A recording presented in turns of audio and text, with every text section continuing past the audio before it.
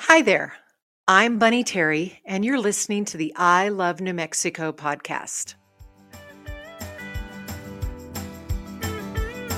Whether you're a native New Mexican who's lived here for your entire life or you're just considering a visit, this episode is for you.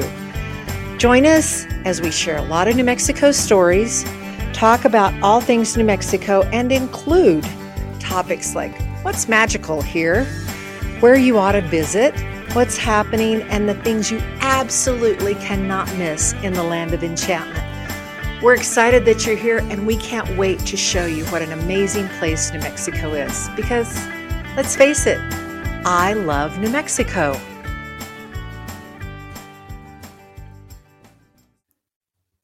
This is a special episode for me, and those of you who may be seeing this in a YouTube video, perhaps not. I don't know what we're going to do with this one, but you'll notice if you're watching this on YouTube that I'm in my bathrobe and my hair is wet. And that's because this is a busy day for me, but it's also a really important milestone, and it defines who I am and one of the reasons that I so love New Mexico. And what I want to entitle this is why I'm in the fight. And those of you who know me well know that my passion is helping northern New Mexico cancer patients get to their life-saving treatment. And the way that I do that is by being the board chair of the Cancer Foundation for New Mexico. And the Cancer Foundation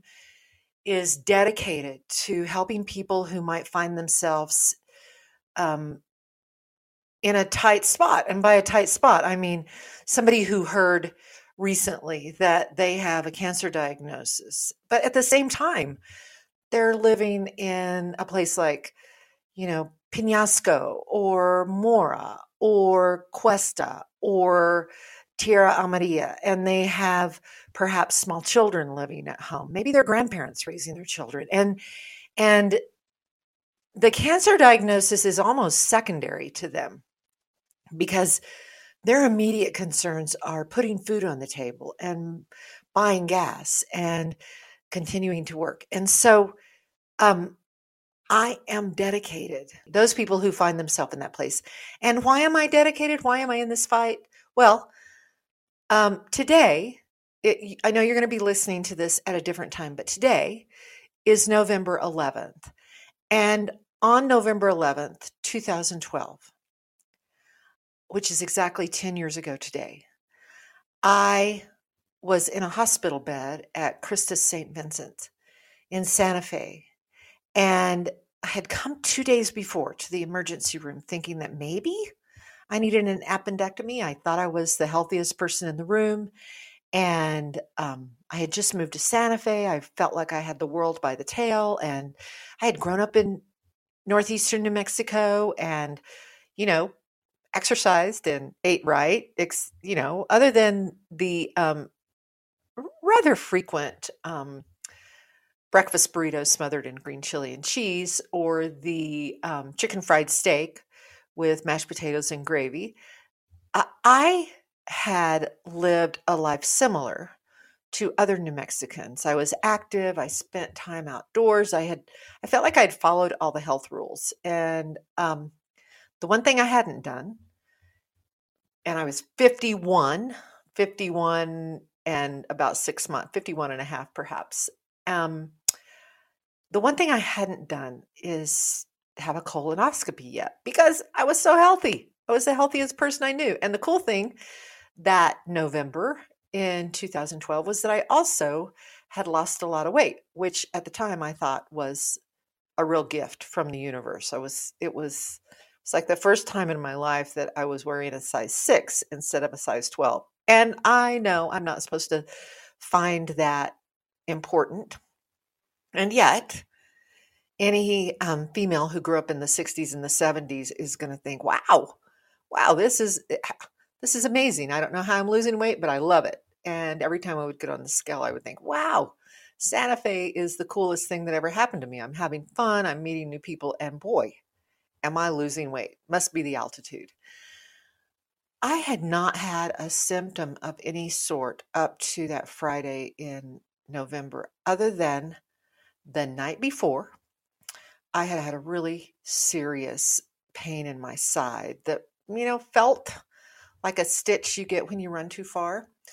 The other symptom I had had, and I found out that the weight loss was a symptom, but the other symptom that I had had was a little bit of lightheadedness. And because I was 51, everyone reassured me over and over that it was probably my hormones.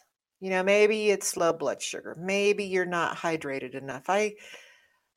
Over the last 6 months prior to that diagnosis, I had frequently found myself really kind of lightheaded. I'd go for a run and it would end up being a walk, and it would end up being a stop every block and sit down and catch my breath.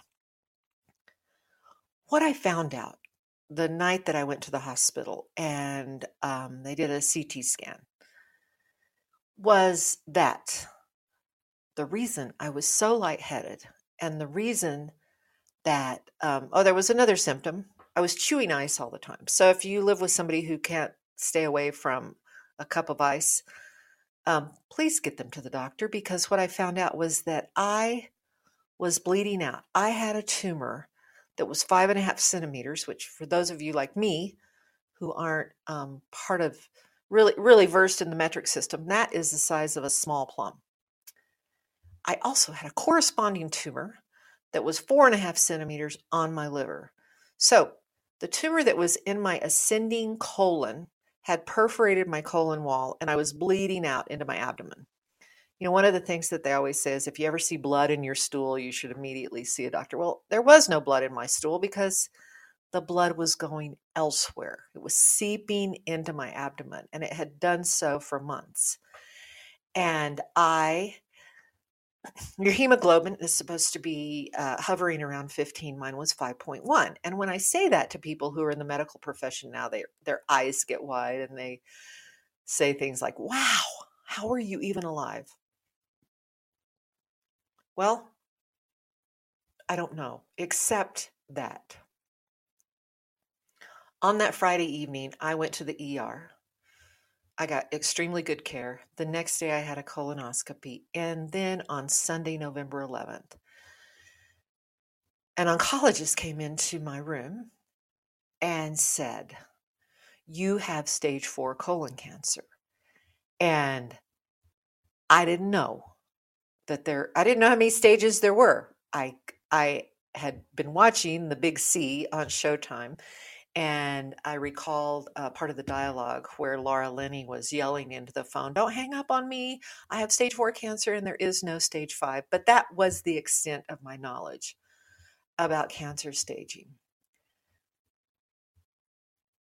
Here's what happened after that. A lot of people, especially a lot of people in New Mexico, rallied around my daughter. I was single at the time. And the one thing my doctor kept saying to me was, do you live alone? And he'd get this really worried look on his face. And I would say, yeah, I very happily live alone. I'm so proud of my status. I'm taking care of myself. Things are going well. And they were going well, except that I had stage 4 colon cancer. And my prognosis was 12 months. And all I knew was that I needed to do the next thing in front of me in order to get well, in order to continue living this life that felt so big at the time. So I did all the things that my doctor told me to do. I did 6 rounds of chemo, where I would go to the cancer center here in Santa Fe every 2 weeks and get hooked up to my chemo, and I would take it home in a fanny pack, and then that would last for about 43 hours, and then I would get disconnected, and then in 2 weeks I would do it again. And I wrote a book about it. You can find it. We'll put a link to it in the materials that go with this podcast. But But the good news is, after 6 treatments, I was eligible for surgery. I went to MD Anderson, where another New Mexican was one of the star colon cancer surgeons. Um, Dr. Stephen Curley, who grew up in Rio Rancho, whose mother still lived in Rio Rancho, and who every time we came in would, want to talk about green chili and skiing. And um, he was my surgeon. He took out about 12 inches of my colon and lopped off a piece of my liver and put me back together and sent me home for another 6 rounds of chemo. And miraculously, amazingly, on June 23rd, 2013, I had my last chemo. And since that date, my scans have always been clear. So today, the reason that I'm doing this podcast for I Love New Mexico is because I want you to know that I am in a fight to help other New Mexicans who have been diagnosed with cancer get to their treatment and get well. And so if you follow the podcast or if you're on my website, you're always going to see some sort of a link or a plea for help, for fundraising help for the Cancer Foundation for New Mexico. It's a local, very caring organization whose only goal is to make sure that every northern New Mexican who needs to can get to their life-saving treatment in Santa Fe. Right now, our mission only includes people who are looking for treatment in Santa Fe, but we're hopeful that as the fundraising continues to grow, that we can offer this to New Mexicans who are seeking treatment elsewhere. That's the dream down the road. So when I ask for help, please know that it's because I have sat in the chair where those people are sitting today or next week or last week and hearing for the first time the words, "You have cancer." From experience, I know that while they're frightened and petrified and sort of stopped in their tracks, of course, because what are you going to do other than sit back and think, how do I conquer this? The other thing that they're thinking about all the time is money. And at the Cancer Foundation for New Mexico, we provide mileage reimbursements for people who qualify for our services. We provide free overnight stays for anybody who needs to come here and either have an early appointment or be here for 3 or 4 days for a round of medical visits. Maybe somebody's getting radiation and it's 5 days a week for 7 weeks. That happens all the time with advanced cancers. We also offer grocery cards, and we offer a stipend to people who live in Santa Fe County who aren't having to travel, but who are still in the midst of this really, really difficult phase of their life. Somebody said to me recently, wow, you let this disease, you let this condition define you. And I said, no, I am not letting it defeat me. That is the important part. I don't want to be defeated, and I don't want anybody else to be defeated by cancer. I know that you've probably got somebody in your family who you've either lost to cancer or who's in the middle of the fray right now. I just want you to know that there are people out here who are paying attention, who care, who want to help people get well, and I'm one of them. So between now and the end of December, I'm going to ask a lot of people to join me as a sustaining member of the crew, the tribe, the group that helps other northern New Mexicans. And I'm going to ask that you commit to at least $10 a month as a donation to the Cancer Foundation. There will be a link to that campaign as well in these materials. But, $25 helps with mileage reimbursements. $50 helps with overnight stays. A $75 a month donation gives a family a grocery card that'll help them get through the month and get the proper nutrition that they need. Your donations also help the support groups that we run for people who are either caregivers or survivors or who have lost somebody who are in the middle of their cancer diagnosis. And it helps support all the volunteers that the Cancer Foundation puts to work over at the chemo suite at New Mexico Cancer Care and the Christus St. Vincent Cancer Center. So, folks, this is a big day for me. I'm celebrating. I'm sorry, but I'm going to get a little emotional, but who knew that a 51-year-old woman from Logan, New Mexico, who grew up on a farm, who never ever dreamed of being in a position of leadership like this in New Mexico, who knew that first of all, I would get diagnosed, second of all, that I would survive such a horrific diagnosis, and third, be in charge of an organization that is dedicated every single day to helping people in New Mexico get well.